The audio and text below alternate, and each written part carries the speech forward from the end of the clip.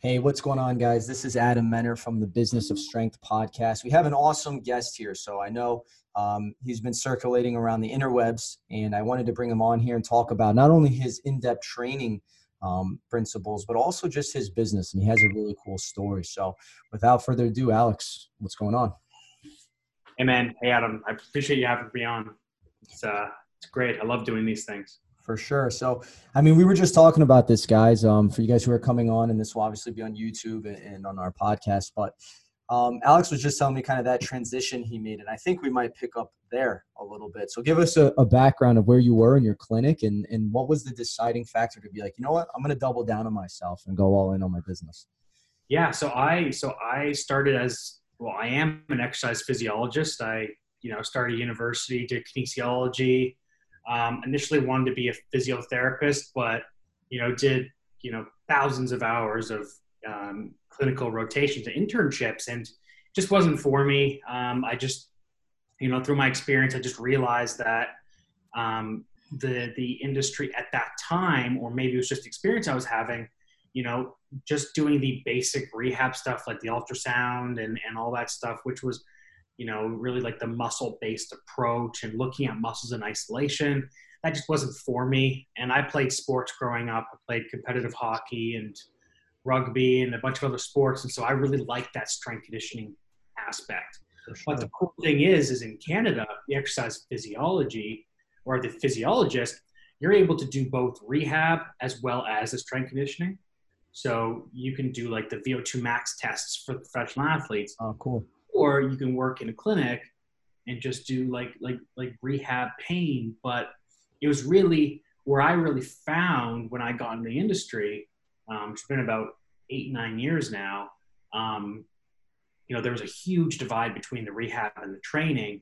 And I was kind of saw myself as in the middle of it. Like I'd work with people who had acute injuries, intermediate injuries, and then long-term persistent pain, but also working with athletes and professional athletes. And so working both those realms, allowed me to really hone in on, focusing on the movement aspect of things and how the body really works, rather than just this superficial level of just thinking about how muscles work and stuff like that. And so, I mean, I worked in a bunch of clinics after graduating my post-grad in exercise physiology.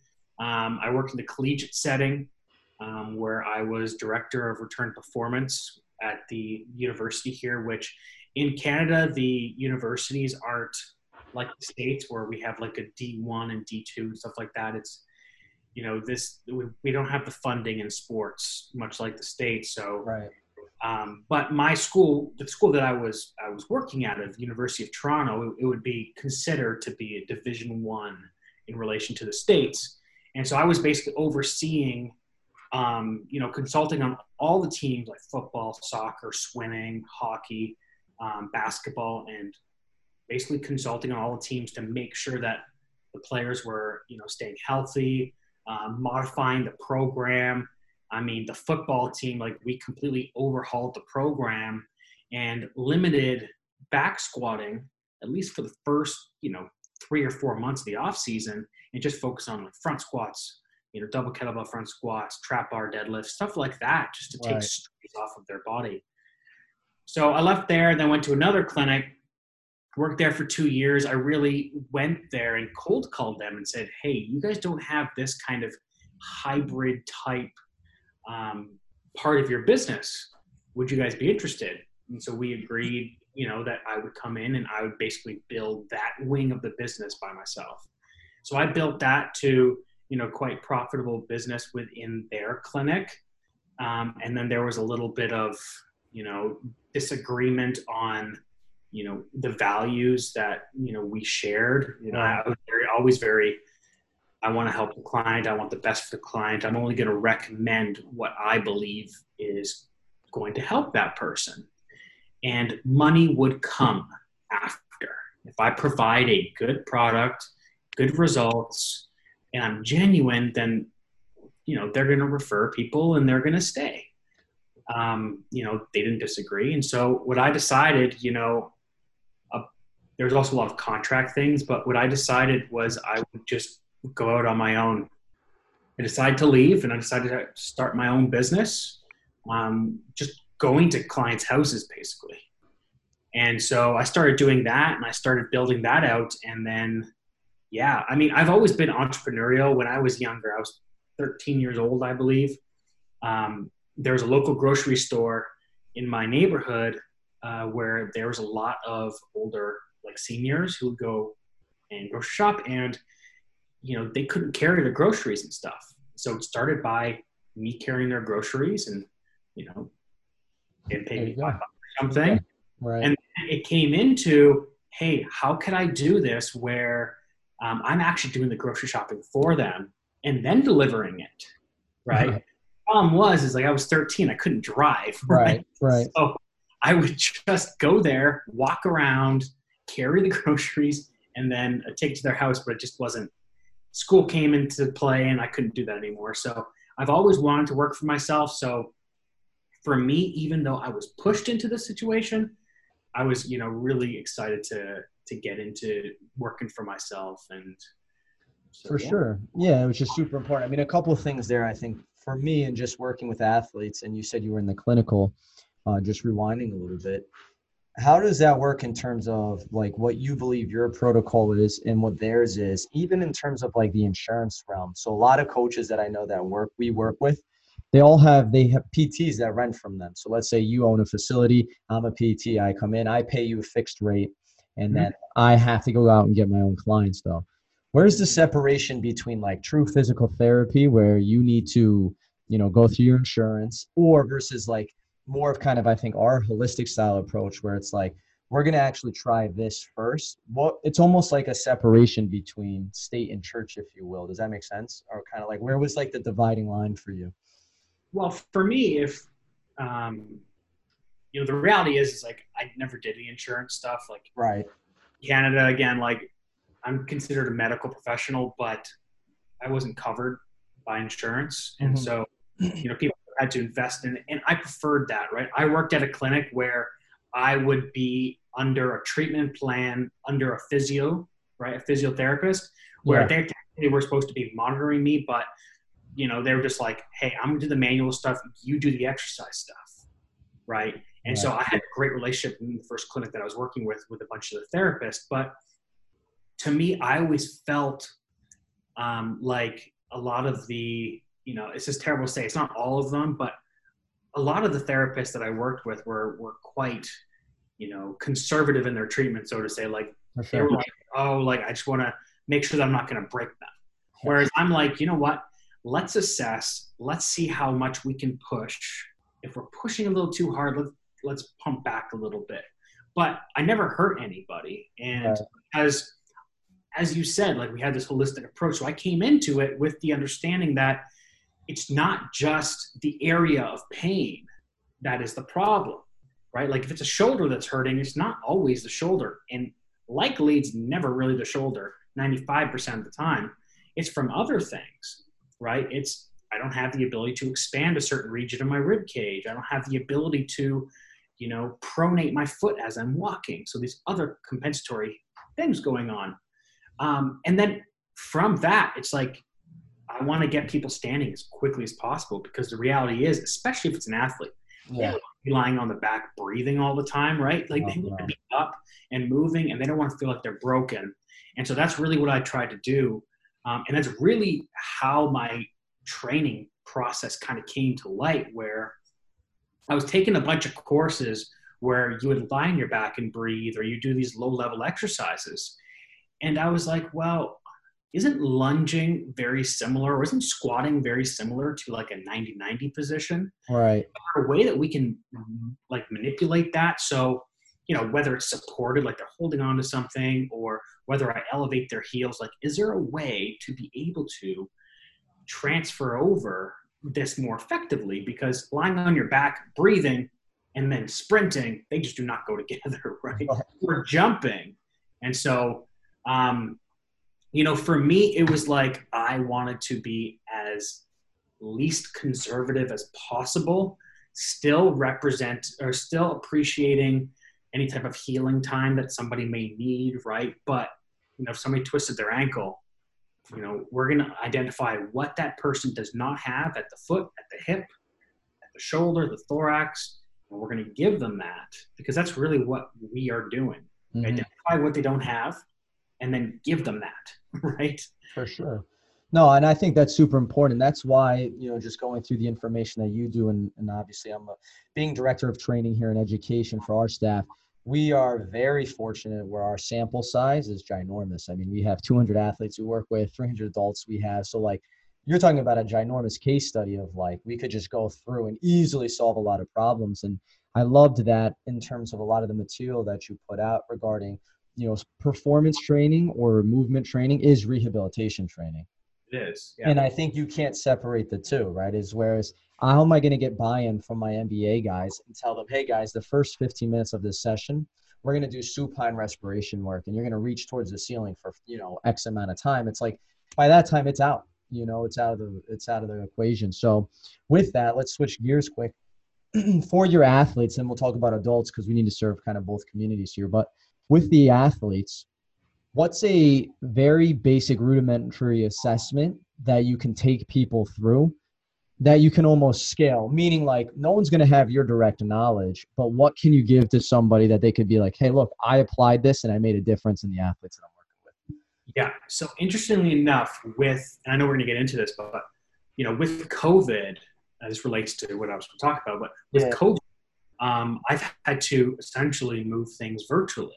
And so I couldn't be there to assess people. And because of that, that's actually really like reinforced my ability to assess and manipulate the assessment so that the client that was assessing or that I'm assessing, they're not cheating in some way. Like they're actually doing what their body is able to do. Right.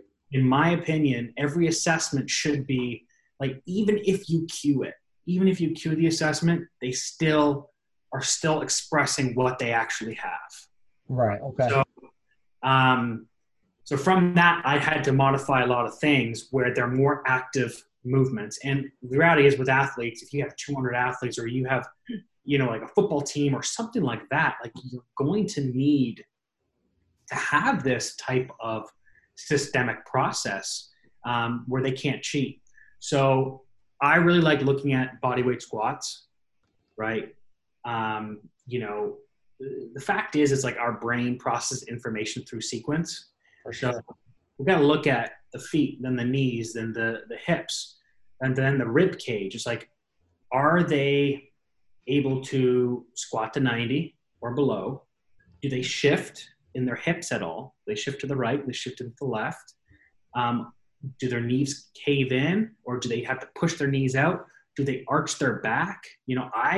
I get a lot of information by seeing where people's shirt crease, because that tells me where they're compressing, right, or where they're extending, right? So if you look at the back of an athlete and you look at their shirt, you can see where they're arching their back. And that extension or that arching is their inability to get internal rotation at their hips. So now I've identified, okay, well, they don't have hip internal rotation because they're arching through their back. Their knees are caving in, or their feet are turning out, which again shows me that they don't have internal rotation. Right. And then they are kind of pitching their trunk forward. Again, they don't have the ability to express that movement. So squatting, so bodyweight squats, toe touches. Toe touches are my favorite, right? Toe touch my favorite. Feet together, keeping the legs relatively locked, not hyperextended, but maybe like a 5-degree bend, and then just them touching their toes. And the great thing, that's my favorite one for a group of people, because what you can do is you can say, okay, who can touch their toes? Hands go up. Who can touch to their knees? Another group. Who can touch the mid-shin? Great. You're going to be doing deadlift with your heels elevated. You're going to be doing with your toes elevated. Right. You're going to be doing it with just normal platform, bare feet on the ground, right? And so you're able to do that. And then the last one, I would say from a group perspective, would be like an Apley's test, which essentially You take your right arm and you try, and going behind your back, you're trying to grab your left or trying to touch your left shoulder blade. And again, from that, you're going to get like 3 different variations, really.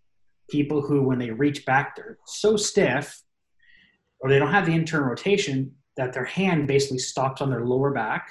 Right. People who get to the mid back, and people who get to the shoulder blade. And each present with different limitations. If you can get to your lower back, then only your lower back, that tells me you don't have the ability to internally rotate your shoulder at all. Right. I divide internal rotation into 2 components. One, you have the ability to expand your sternum, because internal rotation is related to expansion of the anterior chest. So your ability to get your pump handle. If you look at breathing mechanics, your sternum's like your pump handle. So if you have that, and then the manubrium. The manubrium is where your sternoclavicular joint is, or the bony part at the top of your sternum. That is more of a measure of 0 degrees of shoulder flexion and shoulder extension, which is internal rotation. So if I can get to my mid back, I can expand my sternum. If I can get to my shoulder blade, then I can expand my manubrium. So I have my entire chest wall. So squat, toe touch, Apleys are pretty much the assessments that I would say if I was in a group setting, I can get the most information from. But again, I can narrow that down probably just to toe touch and understand what's going on. For sure. And I mean, we could dive, I mean, it's twofold, because I know a lot of people aren't very familiar with like respiration strategies and some PRI, as like, I know you all and I've taken their courses, but I know a lot of coaches see the value in it, but I think the group setting for sure makes a huge difference. And so something that we've done here at Varsity House is I love to give autonomy to our athletes so they can cognitively feel what's right and wrong within their body. So like we've broken them up. I create this little sheet. We just do an upper lower. And then we do it together, and then we'll just give them, hey, check or minus. I can do it or I can't do it. And it's interesting because, like, most athletes intuitively, unless they're at the highest level, they don't even know why something may or may not be wrong. Exactly.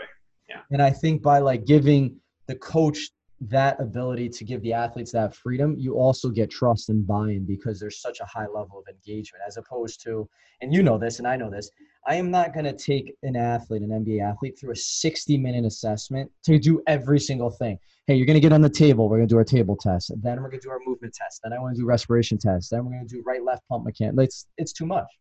Yeah. Even for the highest level of guys. But yeah, go ahead. Yeah, and I was just going to say that, you're absolutely right. When I first got into this industry, and people have heard me say it all the time, I had like 70 assessment measurements. Like I had tested everything because of the fact I didn't know what was important or what actually was happening, right? I was like, okay, well, from this course, they want me to do this. From this course, they want me to do that. Okay, great. I'm just going to use all of it. Yeah. And the reality is I didn't use any of it, right? Like none of them made my decisions in terms of programming. And so you're absolutely right. Like my toe touch, I divide into 3. It's like, again, can you get to your knees? Can you get to your mid shin? Can you get to your toes? Click 1, 2, or 3. Right. And then Apleys, same thing. 1 is you get to your lower back. 2, mid back. 3, you're more restricted. Shoulder. And so now you're like, okay, well, the reality is if I have somebody who takes their shoulder and does the Apleys and can only get to the low back, well, I know they probably don't have very good shoulder flexion. So I'm not going to do overhead stuff until I clear that up. Right. So maybe I'll be doing chest presses angled down at a 45-degree angle, or I can do, chest flies at 90, or, you know what I mean? Like I can manipulate the exercise. This person's going to do a backwards bear crawl. That person's going to do a forwards bear crawl. Right. Be able to manipulate the exercises based on it. But you're right. Like when you do toe touch, what does everybody say? Oh yeah, it's my hamstrings. Again, you can identify by which part of the hamstring they feel. Right. Where they don't have the movement, right? Some people are like, yeah, I feel it right behind my knee. Other people say they feel it at the base of their butt, essentially, right? Right. And so now you're like, hey, do you feel that anymore? No. And guess what? I can even palm the ground now because of the modification we made. For Wow. sure. And then the result is your buy-in as well, right? So Absolutely. I think let's just take one step back just for some listeners who may not be familiar with some of the PRI work and what have you. sure. And so let's just talk about why these assessments are so important, right? In terms of like the word global is tossed around a lot, but let's just talk about the origin, if you will, of why these assessments matter so much, if you will. You know what I mean? Maybe consolidate a little bit up. Yeah. So, I always say that assessments will dictate, the exercise that you give. Yeah. I always say this. I always say to everybody, it's not that I necessarily like the movie Willy Wonka like crazy, but it's just like the best analogy that I can think of when it comes to assessment. I There's want a to scene, yeah, and there's a scene in Willy Wonka where, they go into this room and, he's like, you can mix any candy you want together. And so what you do is you click a bunch of buttons, you blueberry, chocolate, all these different things, and then out of the machine comes this configuration of the candy that you selected. No different than the assessment. The assessment are just the buttons, and then that will spew out the exercise. That's the way that I see it, is the assessment is going to tell me what this person needs and what exercise to give them. Right? sure. If I have somebody who's squatting and they're shifting to the right, then I may give them a left front foot elevated split squat compared to maybe a normal split squat or a rear foot elevated split squat. And to me, that kind of, which is like, it's going to, upset some people, but that's where I think that regression and progression models may be a little bit flawed from an exercise perspective. Like a split squat is easier than a front foot elevated, which is easier than a rear foot elevated. It's like not that one is easier than the other. It's just, it depends on what that person is limited in. Mm-hmm. Somebody doesn't have internal rotation at their hip. Yeah. A front foot elevated split squat is going to be much tougher for them, Right. compared to a rear foot elevated split squat, right? So obviously you're loading more with a rear foot elevated split squat, but there's some people who you give them a rear foot and you're like, oh my gosh, why is this person able to crank that out? Mm-hmm. And then a front foot elevated split squat's like, yeah, they're getting deeper into their hips. It's like, that's partly true, but that's not what's happening mechanically on the inside Yeah. of your body and your hip. And yeah, I think the big thing, like when it comes to the PRI, is if people honestly just understand basic breathing mechanics, like when you inhale, everything externally rotates. Mm-hmm. When you exhale, everything internally rotates. Then it makes it easier to be like, okay, this person doesn't have internal rotation. Great. I need to create exhalation strategy or a pronation or adduction strategy at that area of the body. And then take it a step further, mix that with some type of understanding of gait mechanics. If you can understand what happens to the 3 phases of gait and the 2 phases of breathing, that's all you need to know. For sure. For sure. I agree with that too. I mean, especially for us here, speed is at a huge priority. I mean, we use a lot of like data analysis for speed and force velocity profiling, but something that we do too is that part of the gait mechanics, because I truly believe that a lot of the assessments that you're talking about also will determine my kinetic motion during a sprint. So I know where people are certainly limited in different parts of the body, that's going to get a different trajectory and what have you, and go from there. And so, but I like that approach. I think just consolidating to that, that's kind of where I was getting at, is in terms of like your inhalation, exhalation strategies are one and gait are two, and one thing I tell new coaches who want to get into it is almost like, and we talked about this right before I did the sleep thing, was like I like to say the steering or the pelvis is like the steering wheel for power, and it's just going to tell you a lot, which is gait, and that will kind of tell you everything. Well, that's just it, right? Like if you actually look at gait, you have a heel strike, mid stance, and then you have like a late stance or toe off, right? Mm-hmm. The heel strike and toe off are both external rotation measurements. Right. Both inhalation. And then the mid stance is pronation. So for me, and in relation to sprinting, I see the pronation as more of a transition period between the two phases of gait, right? Because that's where you're absorbing force. That's where max propulsion is. Right. Is if you watch a sprinter, they won't land on the heel. They usually land on the mid step because they need to get off the ground as quickly as possible as they get in through that, like the later phases of sprinting, right? Not the acceleration phase, but like more top speed. For sure. Going to land more on the inside of the foot, which is great because that allows them to propel quickly off the ground.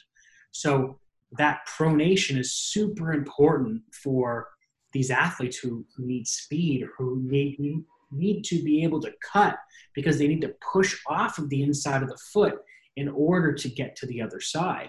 Yeah, for sure. And this is almost selfish for me too. So something that I've noticed a lot with athletes is, during that top speed mechanics, as they come into that plant leg, a lot of times they will be in mid stance, but I also notice a lot of heel strike. But athletes who have minimal heel strike in top speed need more of that in their supplemental work. So like they're in all of their like main exercises. So something that I've talked about a lot is like aligning your strength and your speed work together based off the kinematic motion, right? In earlier phases, acceleration, greater ranges of motion, late stance, push off. But in the weight room, they're getting so much of that already. You would say like, okay, well then we need to do more of that kind of kinematic work, gait-wise training. But in my opinion, and what I found is it's almost like the reverse. Whereas, like, I know if I have a basketball player who's always in late stance propulsion, in the weight room, I actually need to give them more heel strike and more hip shifting because they don't have that. Kind of, where do you fit on that a little bit in terms of like what you see with a lot of the athletes? Yeah. So, I mean, I say this in my Evolve mentorship, that I have like a 3-finger rule, right? So like the index finger is in terms of gait, right? Yeah. The index finger would be heel strike. The middle finger is mid stance. The ring finger is that late propulsion or toe off. Okay. Right. If they're in the third part, so if they're in the toe off position or the ring finger, you need to bring them back to the middle finger, to the mid stance, and then bring them to heel strike. Right? Because that's essentially what you're doing with a heels elevated exercise, is you're bringing them back through the face of gait so they're able to move forward, right? Because if you have somebody who is in that later phase of gait and this pronation, they don't have the ability to dorsiflex anymore because they're already starting there. So bring them back through a phase of gait into heel strike or more heel strike, then they're able to get back into the dorsiflexion because you've brought them back a little bit, right? And again, that's how you modify your exercise. Like, you program split squat, again, you could have people who are doing front foot elevated or they're doing rear foot elevated, just based on what they need. Again, as you said, from a sprinting standpoint, they can't access the inside of the foot or that pronation. Then you need to give them activities that are going to bias that. That could be something as simple as, hey, you're going to hold the weight on the same side as the leg is forward. We're going to do an ipsilateral, but you are going to do a contralateral because I need to bring you back into that, from that gait cycle, because you spend too much time on the ground. So you don't have the ability to go through the full cycle. You're skipping a step. Sure. You're just the middle finger and the ring finger. I need you to get through, the index finger first, and then you're able to use the glute and the hamstring and the quad and that co-contraction at the calf as well to be able to propel forward and not lose any of these energy leaks, right? Franz Bosch talks about this hip lock position. Yeah, I was just Yeah, when you go into that toe off, that later phase, because the reality is you need a stiff hip and a co-contraction between your hamstring, quad, and calf to create the stable base to allow you to propel off your toes. Otherwise, your hip is going to hike or it's going to drop. Your torso is going to bend to the side, and then you're going to lose the power going into the ground because you don't have that stable base. Yeah, and I was gonna say, so from kinetically, yes, and then also just kinetically, it's like a rubber band, right? If I'm stuck at that end point of my rubber band, I need to go back to what they don't have to restore position and kinetics, and then I can be able to project better, I guess, if you will. Exactly. Yeah, you're just pulling the slingshot back, right? Because it's like they've released the slingshot already. They've reduced all of that elastic energy. Hmm. They don't have the ability to store it. They don't have the ability to go through the full. Another way of saying it is when you go through gait, when you hit the ground, you're storing energy, and Right. then it keeps on storing. And then as you pronate and get through that max pronation, that's when you reduce or you let go of the elastic band and the elastic energy to push you forward, right? Like we're all talking the same language. It's just different perspectives. And so, but it's great to have multiple perspectives because then you alone could have multiple viewpoints of the same thing and be able to accurately make a better decision. That's what knowledge is. Knowledge is just you're able to, and even experience, you're able to make decisions faster, um, even though there's an overwhelming bit of knowledge, right? Or information that's coming at you. Yeah, for sure. I mean, you're just combining your experience with the application component based off of all your reference points because you just have, you've just seen it so many times. So here's something interesting though. So obviously we talked about your 3 assessments. Yeah. What's like one, let's come up with one right now, maybe. Like we'll do this together. What's like one cool KPI for sprinting that I would recommend to another coach that they should look at in order to go through this process that we just talked about? So maybe outside of the toe touch and all the other ones, what's like one maybe ballistic assessment I might be looking for? That's simple. Like obviously we have ours, but I'm trying to think of everybody. Well, I personally really like single leg broad jump, Okay. right? Just because I'm able to see the difference in terms of power output. The other thing too is as the leg makes contact with the ground, again, I also like to take pictures, For sure. right? And just take pictures of like the iPhones have like the quick snapshot. Mm-hmm. So you can take pictures throughout the entire phases. And on my Instagram, I did that with a step up.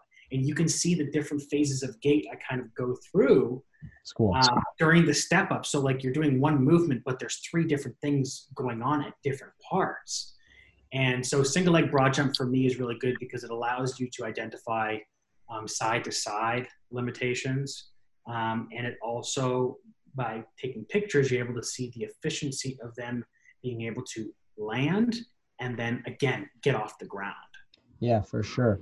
And something too, I mean, that's one of our tests that we use 3 KPIs for like when we test our athletes. But for that also, something that I try to tell a lot of people talking about back to France Bosch was hip extension almost before knee extension when I'm looking at that motion. And that just tells me so much about it. Any thoughts though, kind of on that, just in terms of? Yeah, to me, when I see somebody who jumps or runs or who walks, even lifts when they do like a deadlift, for example, who extends their knee or just hyperextends their knee when they're doing any of those things, that's, again, somebody who doesn't have the proper hip mechanics. They can't access that internal rotation of the hip. And so they need to create it somewhere, and they do it at the knee, or they do it at the foot by turning the foot out. I mean, you see these runners who, when they land, their foot splays out, especially as they go through the mid part.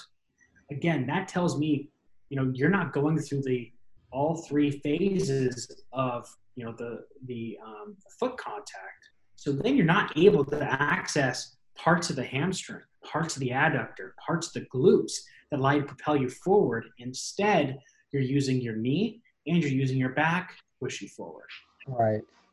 You're not becoming efficient. Eventually, you're going to break down some case, or you are going to limit how much power and speed you're able to essentially produce.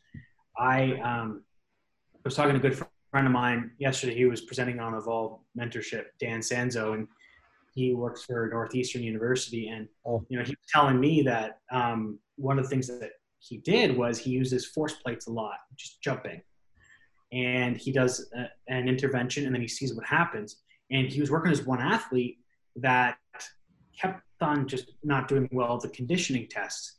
He did no conditioning, just cleaned up mechanics, and she was able to do it no problem, right? So that's the thing. It's like we're always talking about we need to develop this energy system, we need to develop speed. But the reality is like power is a mixture between strength, velocity, and mobility, right? Like that's really what it is, right? So, And it's very to that important point, to clean up the yeah, for sure. And I was going to say, even to that point, look at humans in general, right? We're conditioned to take the path of least resistance. So our normal orientation is going to dictate whatever function that I'm looking for anyway.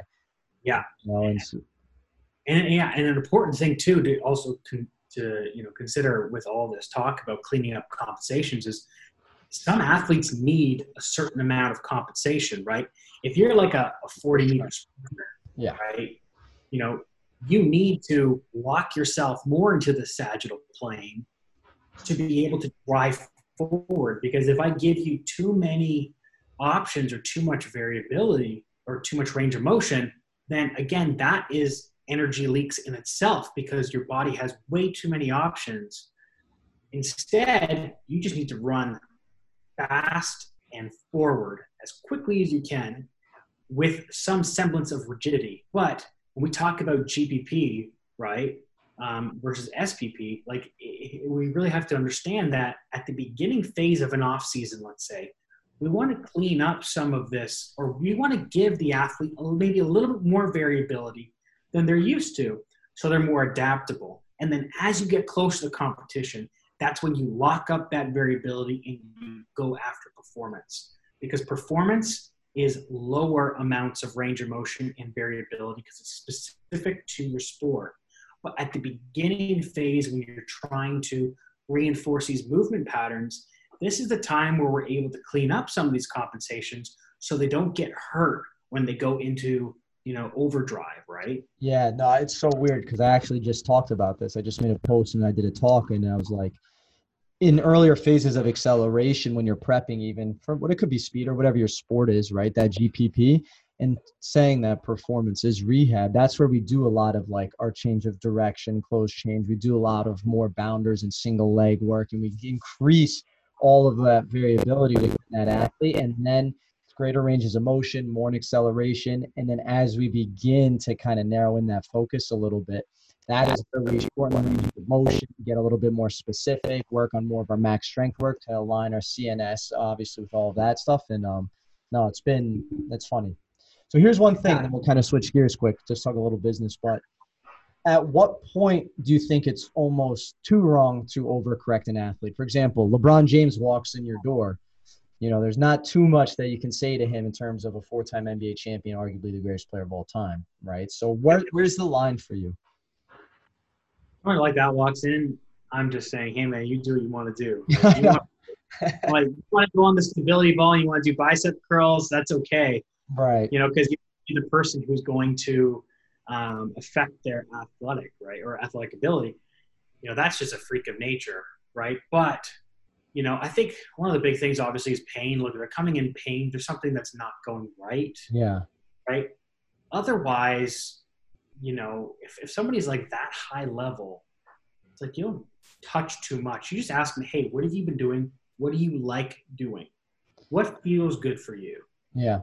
Yeah, I love doing this. I don't like back squats. Great, fine. I won't do back squats. No problem. Right. But, I'm still going to make sure that, he has some aspect of range of motion. I mean, everybody should be able to touch their toes at some level because otherwise you're just too stiff to be able to move. So I would change some things like that. But honestly, I'm not going to change too much because they got to the level they're at because of, their natural athletic ability.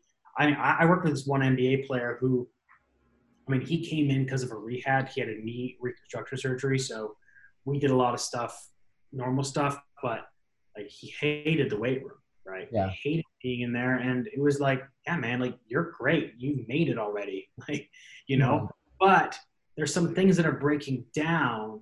And, it's why I work with a lot of people who are in pain first. And then we move into fitness because pain is the biggest motivator. Like they're going to listen to me when they're in pain. And then they're going to work on things that they otherwise wouldn't have a chance to work on. Yeah. But the reality is like, yeah, if they're very good at their sport, I don't try to change too much. I just try to give them as much adaptability as possible, without taking away some of the compensations that they've created to do that. I mean, look, somebody comes in who's like LeBron James and has super flat feet. I'm not going to try to create an arch there. No.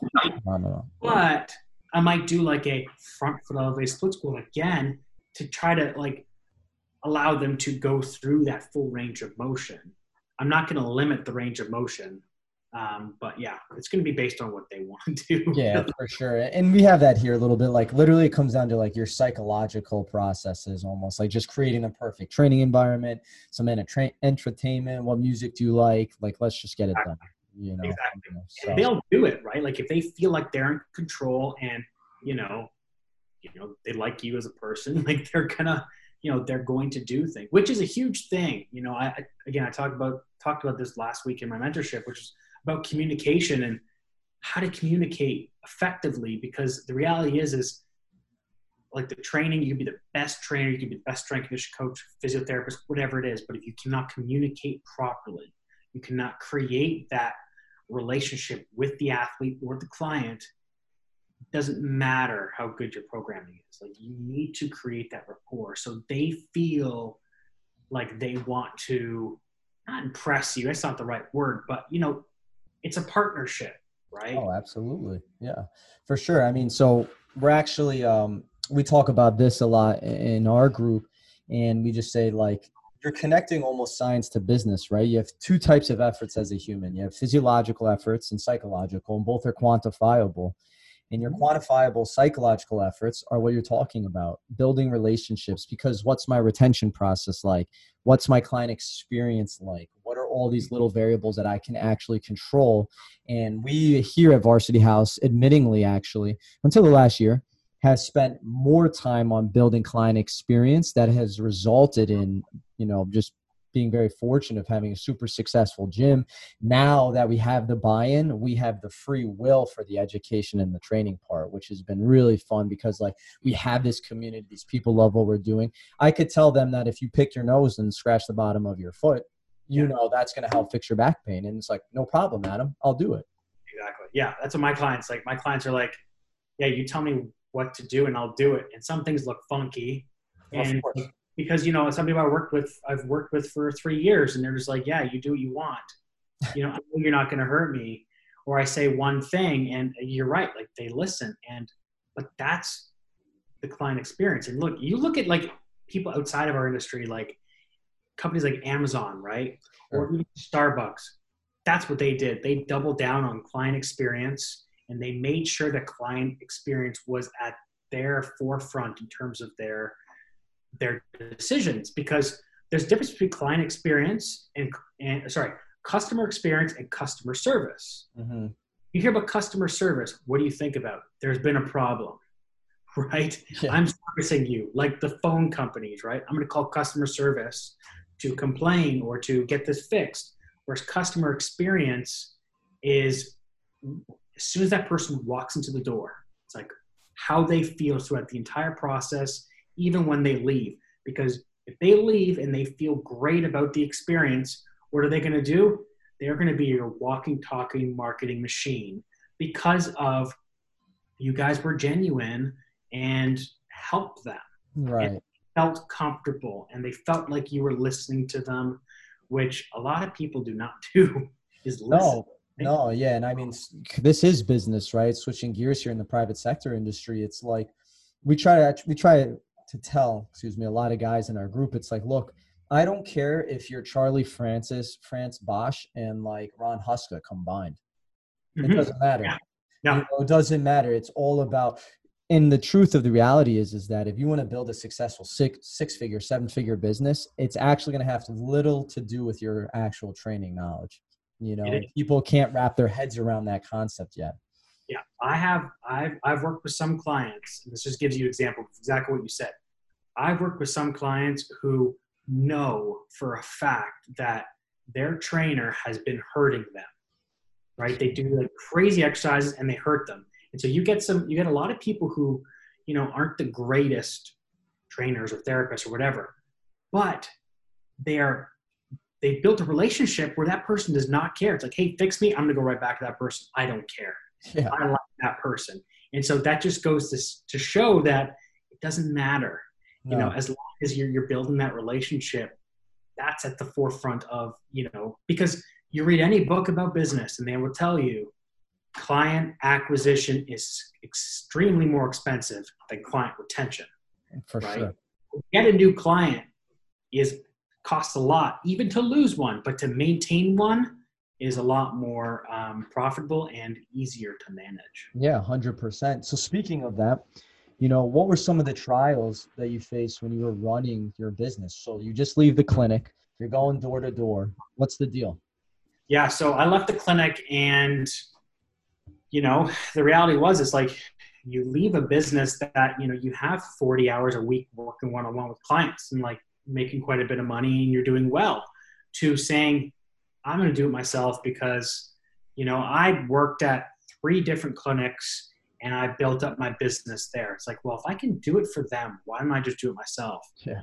And, the hard thing initially was finding out like what price to charge, what was valuable enough for me, for my time, and for them. Like, what were they, like, not charging outrageous, but also not charging too low?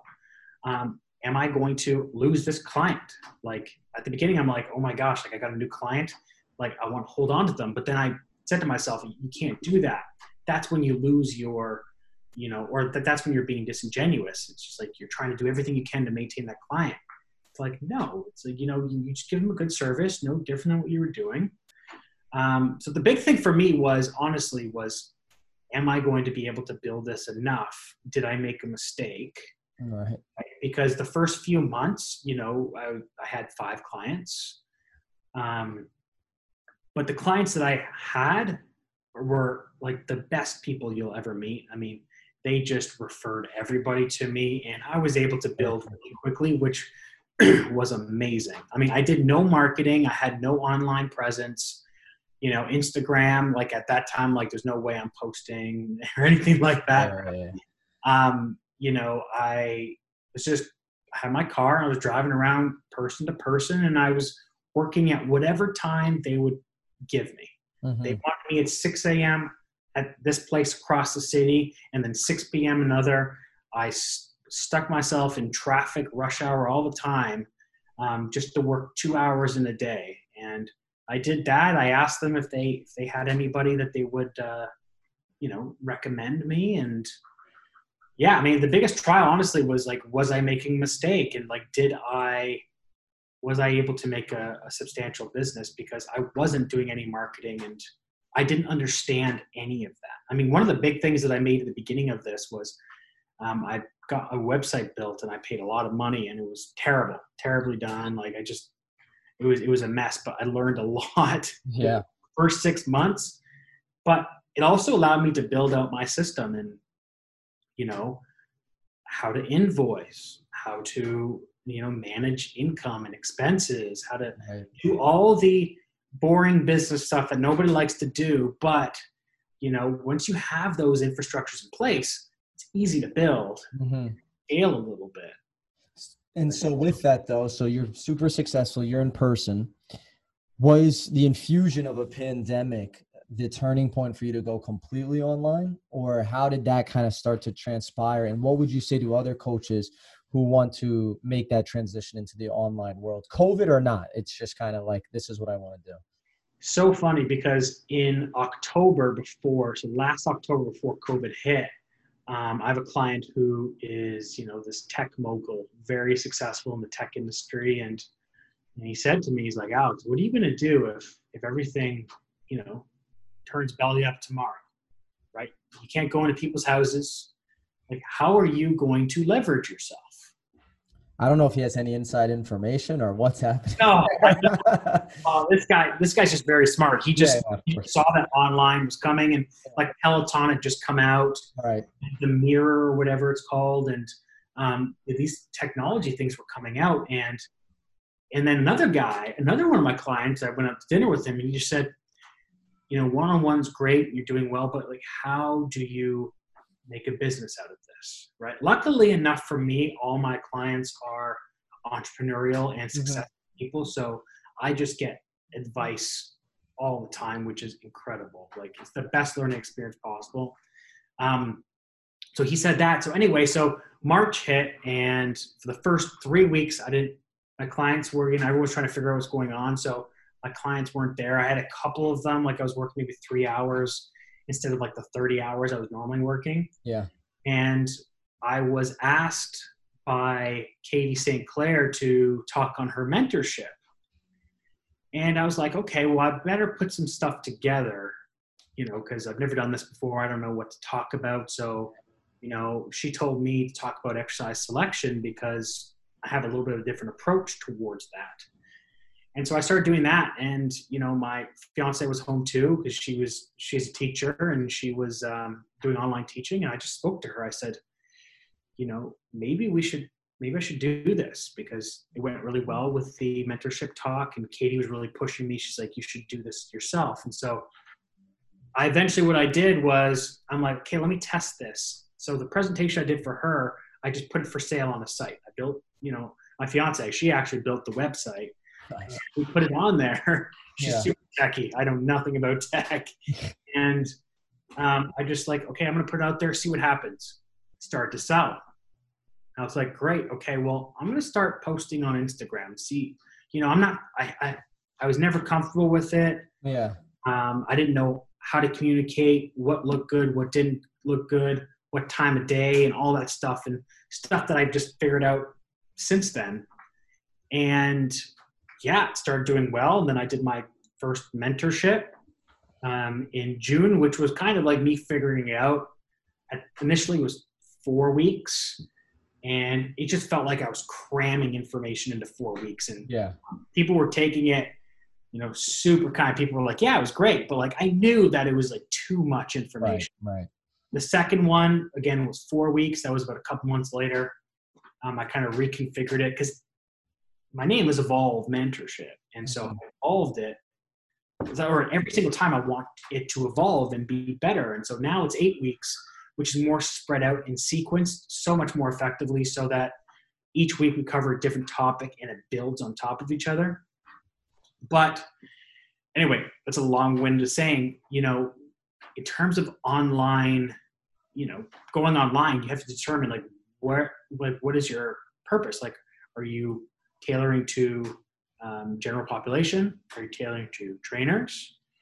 Because trainers and general population, two totally different markets. Yeah. For sure. One, like, if you look at my Instagram, it's tailored towards trainers and therapists, which is why I use a different language. If I was talking to a general population, I don't use words like expansion and compression, because that's scary words. You call something compressed, right? Right.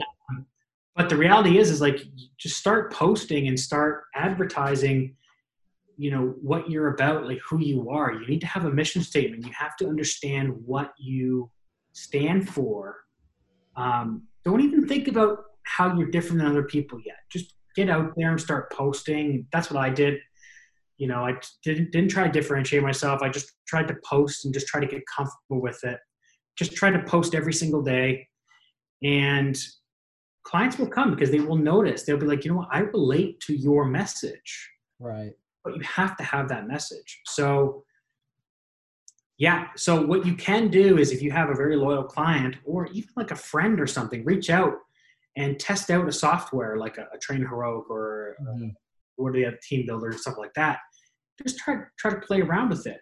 Start posting, and then after maybe like a couple months or something, you start advertising that you're getting programming, and you will get some people, because people will relate to your message. For sure. So, I personally do still in-person stuff, but COVID has, allowed me to really focus on the online, which is something I've wanted to develop for a long time. Yeah.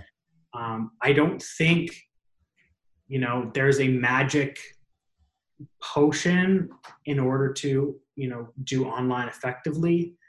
I don't think there's like a framework in which you follow to get clients. It's like once you follow a framework, that's kind of when you start becoming disingenuous and people will see right through it. So Yeah.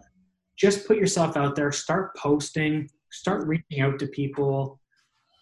I mean, you and I got connected through this, which is amazing, right? And so, yeah, I mean, I guess that'd be my biggest advice is just understand what your message is, which is going to lead to what your brand is. Mm-hmm. And every single piece of content that come and give content out, give it out for free,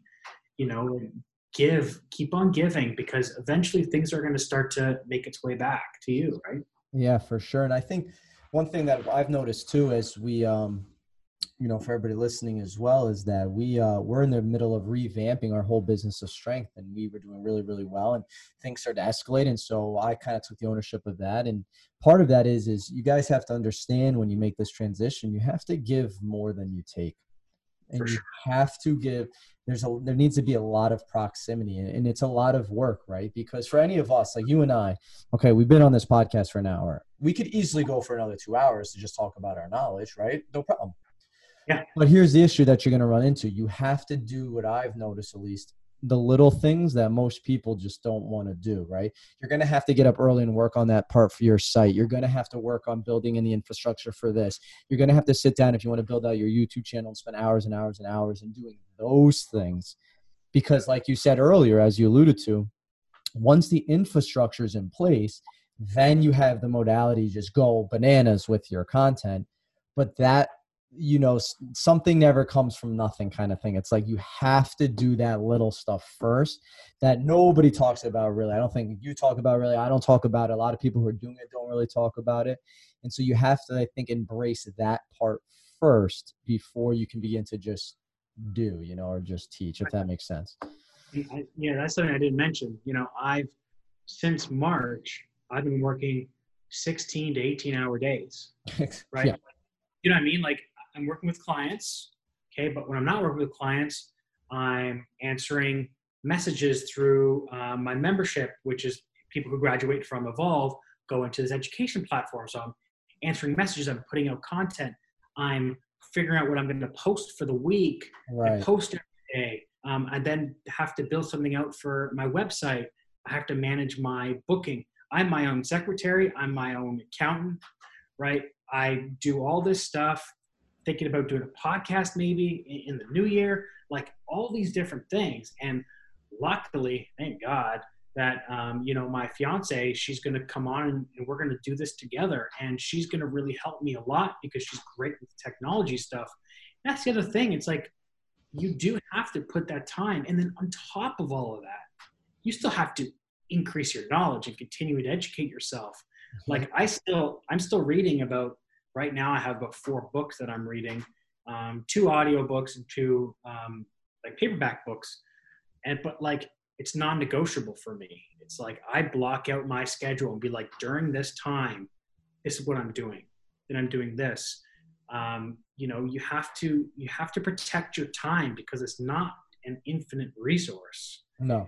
You just have to organize it effectively. And yeah, I spent so many hours putting presentation together, writing out my model. Like it's taking time and effort. And if you have to be willing to do that, but it will pay off. 100%.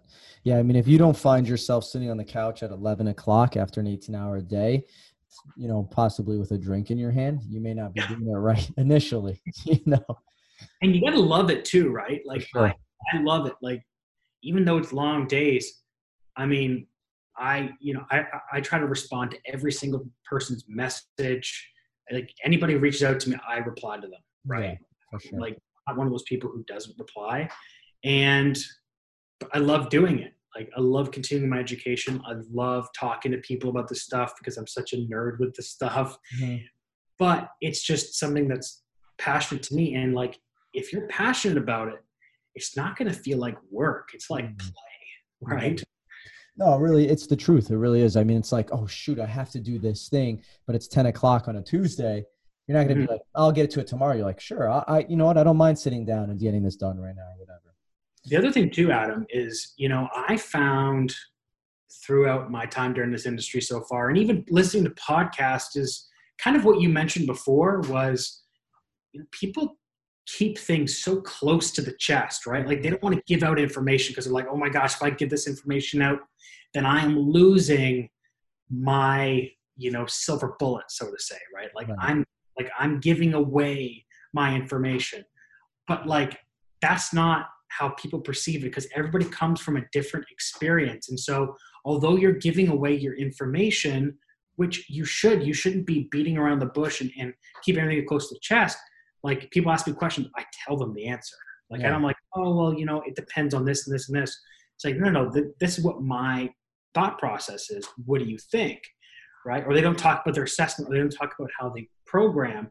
And it's like, keep on giving, keep on, and you're going to continue with your education as well. And as long as you keep on progressing, you keep on putting out good content, like you don't have to worry about, giving everything away, because the reality is people still want to hear what you have to say and how you do things. They just want to be a fly on the wall and see you assess somebody or see you program, and or more importantly, how you communicate with people, because you can teach everybody everything that you know, but can't teach people how to communicate effectively if they don't have the experience. Yeah, and even to that, to just continue with that train, if is that when someone comes to see you or when they want to know you, remember, people only buy, let's just talk straight facts, from people they know, Mm-hmm. like, and trust. The more Yeah. you see someone on camera, the more you see the way they interact. Like just talking to you now, and we've talked a lot before this, but just having this conversation, I'm like, damn, like this dude's even cooler than I thought, right? And as that potential customer, you just begin to see that person. I saw him here. I heard him here. When they're reading your words, they're thinking about you. And so Yeah. it becomes a no-brainer that like, oh, join this membership for this. Like I can hear Alex telling me to do this. I'm going to go do this. And so by doing that, you are literally building your personality. I don't like to use that word, but it's the truth online, you know? Yeah, it's funny because I have people keep on telling me, even my fiance, she's like, you need to post more videos of yourself, right? Because it's like you can read words, but as you said, like it's totally different if you hop on a call and you're like, hey, I get to actually hear how this person is. Like this person isn't just, I post a lot of education content, but like there's a lot more to me than just that, For right? sure. For Like, sure. and so, but like that other aspect also comes into play. It's like, hey, I had this one boss who was like, I only hire people who I can have a beer with. And like, that's the way that I do the same thing when it comes to investing in my education. It's like, I relate to that person. I'm definitely going to buy to that person because that person is a good person. They're genuine, and I want to support those people. And no different than when I bring, guest speakers on mentorship. It's like they have great information. They're very smart people, but they're good people. Mm-hmm. That's what I like about it, right? So Yeah, and even well, and before we talk about kind of your evolved mentorship, because I want you to expand on that before we kind of wrap up. But look at like this. I'm gonna say this because we're talking about a post-pandemic world. We're talking about online. Who has the most attention in our world? It is the people that you see, hear, and view the most. mhm. So it's just like you look at anybody who's on TV. I see them on movies all the time, where I'm always seeing this person. They may not be giving me anything valuable, but Yeah, if you can combine that with providing something that's valuable, you're like, wow, I love that person, and they give me a lot of information. yeah, it's familiarity, right? It's like you buy a car and you never saw that car before, and now it's everywhere, right? It's just Yeah, like that cognitive dissonance, right? But again, it's just like how many times have you seen a movie and you're like, oh, if that person's in it, I'm gonna go see it, right? 100%. And it's really no different. It's just you're creating a connection with your audience, and then that person is going to buy from you potentially at some point. May not be right away, and that's Right. okay. I mean, my first product selling didn't really start kicking off until I really started posting more and started engaging with the audience a little bit more and giving stuff away for free, right? Okay. Because that's what you need to do. You need to show that you're not just in it for the money, because people will smell that from a mile away. Oh my gosh. Yep, for sure. So just speaking of money, something you can't give away for free, just talk about the Evolve mentorship. What does it entail? Where can people find you and what have you? Yeah. So as I said, the Evolve mentorship has evolved over the past, this is the third iteration. It just finished yesterday, actually, Very cool. starting January 18th. But essentially what it is just a breakdown into my entire model. Like it talks about how, like gait mechanics, and like how to look at the foot to identify what's happening at the hip, at the rib cage, at the shoulder. So you can look at somebody's feet and be like, okay, well, I know what's going to happen from a shoulder range of motion perspective. Talking about the assessment process that I take people in, and essentially how to maximize it. So again, if you're seeing somebody do a toe touch, like what is happening? We go through an 8-week process of talking about assessment, programming, looking at different body parts and seeing what's going on. We also talk about communication, but the coolest thing, in my opinion, is because each week builds off each other. So we start with the rib cage and the pelvis, then the foot, then an overall global assessment, and then compensatory patterns, and then programming. I have a Slack group where I encourage everybody to post their assessment, post pictures of their feet, which sounds weird, but it actually makes sense. Cool. No, it does. And then so each week you're like, okay, well, we took pictures of the feet. What do you see at the feet? Okay, great. I see this phase of gait. I see this.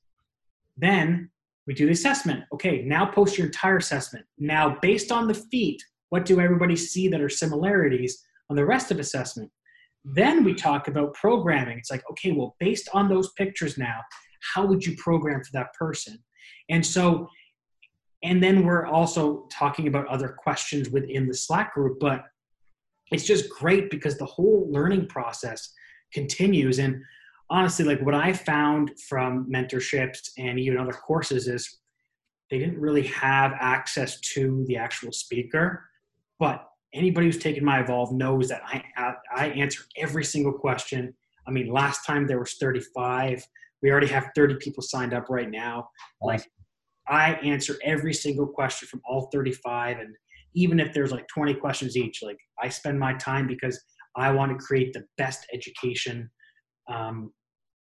experience possible. So we go through everything from the ins and outs of the body, how to communicate effectively, how to assess, and then taking the assessment and then programming. So yeah, that starts January. I was going to say, I was like, wait a minute. Yeah.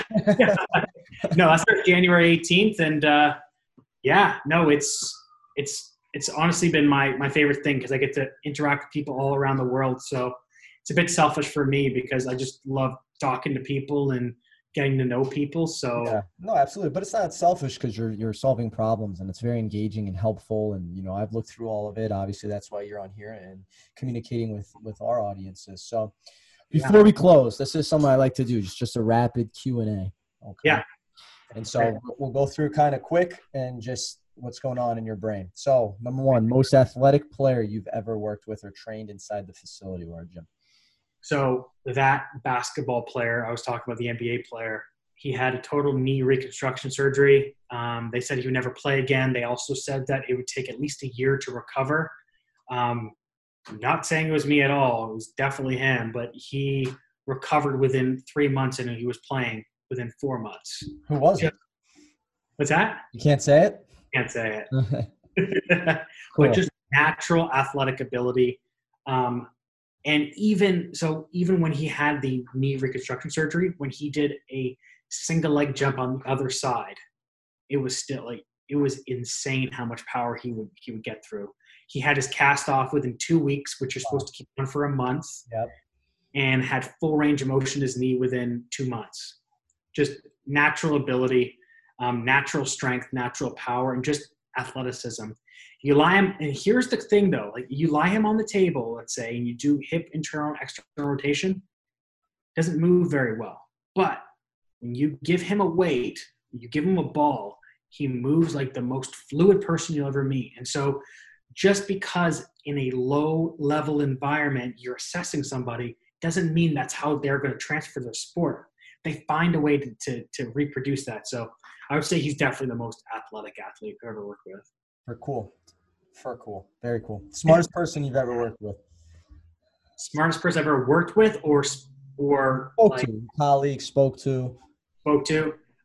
Honestly, and I say this a lot. I think one of the biggest mentors of mine growing up or going through this industry was Mike Roncarati, who works in the NBA. Not a lot of people know him because he doesn't post a lot, but he used to work for Atlanta Hawks. And there was a time in my career where I decided to leave a job. I'd rather quit the job than actually have money come in. And I spent 6 months with no job, and I just invested in the 3 PRI primary courses back to back over 3 months. And I was draining my bank account with rent, and I still was like, I have $700 in my bank account. I'm going to spend 600 of it and take the PRI courses, right? I'm just going to do that. And went all in, and he was in town, and I spoke to him about how to integrate this stuff and able to, talk with him over the years. And he was somebody who was implementing this stuff a long time ago. And so I say definitely the smartest and such a genuine person. That's the third time I've actually heard from him. I was trying to find him to get connected with him, and just like I wanted to talk, because I work with primarily basketball players. I work with over 150 basketball players a year, like individuals. Yeah. But I Yeah. couldn't find him. I guess he's just like a ghost. He's a ghost, man. But you find him, like I heard him first on Mike Robertson's podcast, Yeah. and I just reached out to him. And that's what I encourage everybody to do is like, just reach out, just say, hey, I really appreciate what you're saying. Love to learn more. Like people are willing to help, Right. not everybody, but like, Cool. just ask for, like, I knew he was coming in town because he was playing the Raptors. So I'm like, hey, do you want to go get a coffee? He's like, absolutely. All right. And so it's, definitely someone to get connected with because that guy's super smart. Cool. What are you currently reading? You alluded to it before. You got 4 books going. So what we got? So I have, what I do is I bunch my learning. So in a 3-month period, I read one topic just so I'm able to read multiple different books, but it's still within the same realm. Okay. So right now I'm reading about kind of like business philosophy, so to say. So right now I'm reading The Almanac by Naval, who's this tech mogul. He's got a podcast as well. Great book. I'm actually reading The Psychology of Money. I'm not sure who wrote it. I'm listening to, well, this is not really business, but it's just out of interest. I'm listening to Matthew McConaughey's new biography, which is pretty good because he's actually reading it. So that's awesome. I'm doing that. And then there's one more called 12 Months to $1 Million. And it was written by a guy who is close with Aubrey Marcus, who started on it. Aubrey Marcus. Yeah, of course. Yeah, so he was just starting. He just basically created a company within the health industry, and it just sounded interesting. Like I always like to hear different people's perspectives. I read a lot of biographies on, like I read the Netflix biography. I read Jeff Bezos, Tesla, and stuff like that, right? So I always like to hear different people's perspectives on things. So those are the 4. And then I'm also reading, like from an X and O standpoint, I'm reading Biotensegrity by Scar, I think his name is. Yeah, I mean, it's funny. 2 things I was going to say. One book that I think you would enjoy would be called, there's 2 of them actually. I have one right here, but it's Traction by Gino Wickman. Yeah. And then obviously Profits First. Profits First. Yeah, that was something I was looking into. So that'll definitely be next on the docket. Yeah, for those, they're just good. I mean, even it doesn't matter if you're brick and mortar, if you're online, just the model and just understanding the framework applies, so. Reality is it's all about systems and principles. And when you read outside the industry, you understand how we can see similar patterns within our own industry. For sure. And we're able to apply it. So that's why I'm reading outside the industry, because first of all, I didn't know anything about business before. We didn't learn that anywhere. And as you said, that's kind of the course that the mentorship that you're doing, which is amazing, because I think strength coaches and therapists, like we need more information about business. And so that's why I'm reading business, because I'm just self-learning it. For sure. Right? just to understand how to run things smoothly. Yeah, definitely. So this was amazing. This was really fun. Where can people find you? And just tell us kind of like what, different avenues that you got going on. So Yeah, no, Adam, I really appreciate this. Had a great time. So you guys can find me at my Instagram, which is at my first name, Alex.Effer, Effer. That's my Instagram. You can find me at my website, which is www.resilientedu.com. That's essentially my education platform. Like during COVID, I've just been doing a lot more education for trainers and therapists who want to essentially evolve their model and take a different perspective. One perspective that I'm honestly, that's what I use with my clients and what I have found to be successful merging all these different systems. And then my email is alex.resilientedu@gmail.com if you guys want to reach out. I have my Evolve mentorship coming out January 18, and then I'm planning on a couple courses, one with Katie St. Clair, which should be coming out either in a couple weeks or early next year. And then, yeah, just going to start to do some online programming outside of my in-person clients. I'm going to open that up to everybody in January. So, yeah, a couple things on the docket, and we'll grow from there and see what happens. for sure. No, I appreciate this so much. Thanks, guys. Like we said, we'll post all of Alex's information in the show notes as well. So have a good day, guys.